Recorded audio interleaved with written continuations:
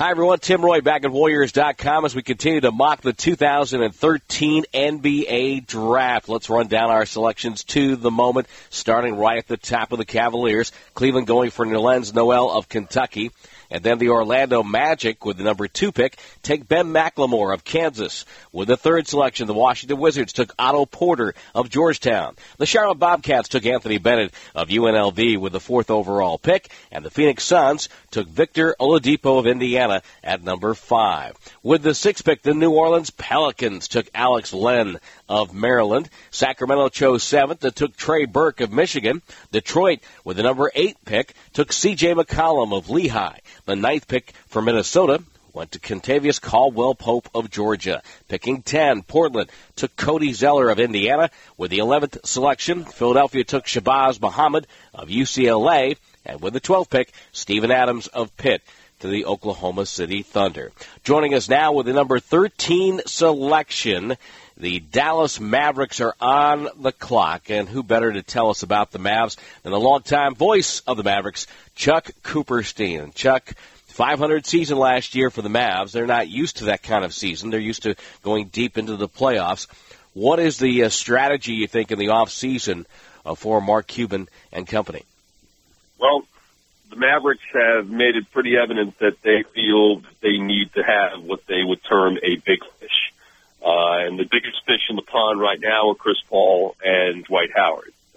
Given what has occurred here in the last day with Doc Rivers agreeing to go to the Clippers and the Clippers and Celtics working out that trade, I think that satisfies Chris Paul to the point where he's probably off the table for the Mavericks, and the Mavericks probably won't even waste their time with an interview, although I do think ultimately he was their top priority, even more so than Dwight. I think they're going to be one of those that does get an audience with Dwight when free agency begins on July 1st. They can get him without a sign and trade. They have room for that. But I still think that now that this deal has gone down with the Clippers, I think that Chris Paul is going to be a pretty persuasive recruiter to try to get Dwight to just go across the hall and do that sign and trade that's been long talked about with Dwight going to the Clippers and Blake Griffin and Eric Bledsoe going to the Lakers. And then where does that leave the Mavericks? Well, that leaves the Mavericks with a plan that they probably have not really thought all that long and hard about.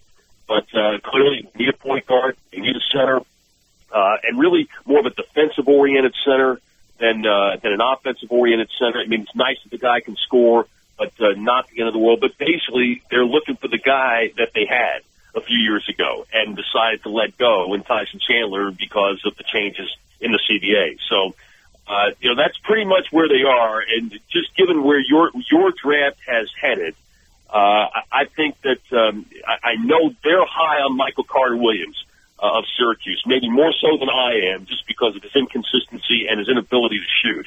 And also I have great reservations about Syracuse guards making the transition from college ball to the NBA. And when you look at the history of Syracuse guards under Jim Boeheim and really how poorly they've done, it really should throw up a red flag for everyone. But he's got great size, really long out top, and I think you can teach someone to shoot if he's committed. And there are times where it's gone real well for Michael Carter-Williams. The first half of the Big East Championship game against Louisville last year, there wasn't a better point guard in the world than Michael Carter-Williams.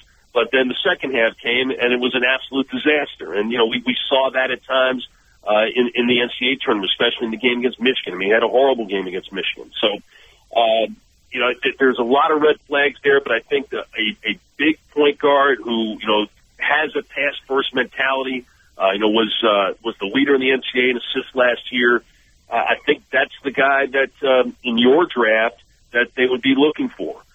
Now, again, because you're not trading in your draft right now, but I do think keep an eye if the Mavericks decide that they're going to either stash the pick or try to trade the pick, that a guy like Sergei Karasev or Dennis Schroeder, the Russian and the German, may very well be in play too. That's what I was going to ask you. Do you think there's a chance that the Mavs would trade down in the draft? Because a lot of people feel that once you get past the first couple of guys, if you're picking from 5 to 20, you're going to get the same talent level of type of player. I mean, I wouldn't rule it out. I mean, they did it last year and netted Jared Cunningham, a combo guard from Oregon State who, barely played 8 minutes. And was hurt for much of the year. Really, actually didn't play very well when he was in the D League at Frisco. So, but they love his athleticism, so they still think there's something there. I think it's certainly within the realm. There's a lot has to do. There's a lot of rumors surrounding Sean Marion and the Cleveland Cavaliers. But Sean Marion has an early termination option in his contract that he has to exercise by Saturday.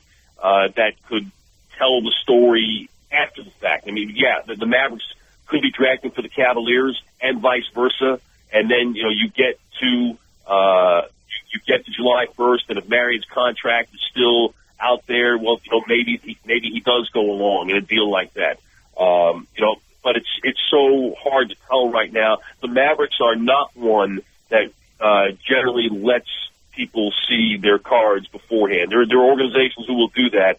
But if you know the Mavericks' history at all, the trades that have been made are ones that generally have come out of left field. The Jason Kidd trade was pretty much an exception to the rule because Kidd had made it so evident that he wanted to be traded and that Dirk had lobbied so hard for Kidd to be acquired by the Mavericks. But if you look at the history of the Mavericks in the Mark Cuban era, when it comes to blockbuster deals, and there have been several of them, they have definitely come out of left field. So, for the moment anyway, I don't read too much into the whole Marion Cavaliers trade down type of thing because I just think there are too many balls that are up in the air for them to try to juggle and try to put their team together. Chuck Cooperstein, the voice of the Mavericks. So if the draft unfolds the way it is and there's no trade, Michael Carter-Williams would be your pick? Michael Carter-Williams would be the guy. Would be the guy. Hey, and a final question for you, Chuck, before we let you go. Of all the unrestricted free agents that are on the Mavs roster, which ones do you think they're targeting to bring back? That are on their roster? Mm-hmm. I don't know that they're necessarily targeting anybody. I mean, I think it all depends on the money. If O.J. Mayo gets a lot of money, say from Phoenix, who tried very hard to get him last year, I think the Mavericks will let him go. If Darren Collison is offered more money than the qualifying offer that the Mavericks would have to make to keep him, I think the Mavericks would be more than happy to let him go. The Mavericks look at him as a backup. They don't look at him as a starter.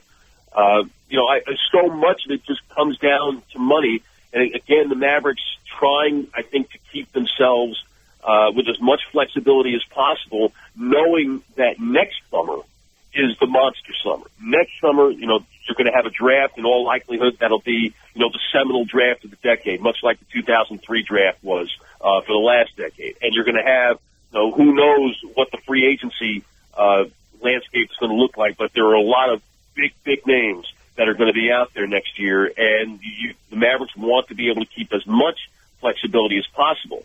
And that's why Mark Cuban has talked about this being really a 2-year plan, knowing that if you got one of those huge free agents that next year, with Dirk coming off the books, he's making $22 million this year. He's going to make a lot less than that next year when he signs a new deal in his final contract. That there's all kinds of flexibility to get another huge name in here, because the feeling in the Maverick organization is, as long as Dirk is here, to try to do it with vets and not really do it organically through the draft. And that's really been their philosophy for the last decade or so, and it doesn't look like that's going to change anytime soon. Chuck, if people want to follow you and find out more about the NBA and the Dallas Mavericks, how would they do it on Twitter? I am at Coop Mavs. At Coop Mavs. Yes, COOPMAVS. And you need to follow him, as I do, to keep updated on what's happening in the NBA and other things in sports. Chuck, always a pleasure to share some basketball talk with you. Great stuff, Tim Roye. Thanks very much. So there you go, Michael Carter-Williams, the fine guard from Syracuse, going to the Dallas Mavericks at number 13, 6'6", is the height measurement for Michael Carter-Williams, who had a very nice year for the Syracuse Orange, and certainly a guy that knows how to pass the ball, averaging over 7 assists per contest in 35 minutes of play, averaging just shy of 12 points a game, while shooting 69% from the free throw line, 29% outside the three-point line, and 39% overall. So as Chuck Cooperstein mentioned, he's a player that's going to have to work on his shooting to stick in the NBA. We're through 13 picks of our mock draft. We're going through the 2013 NBA lottery, and pick number 14 is next, our final pick in this year's mock draft, and that's the Utah Jazz. Stay tuned for that here at Warriors.com.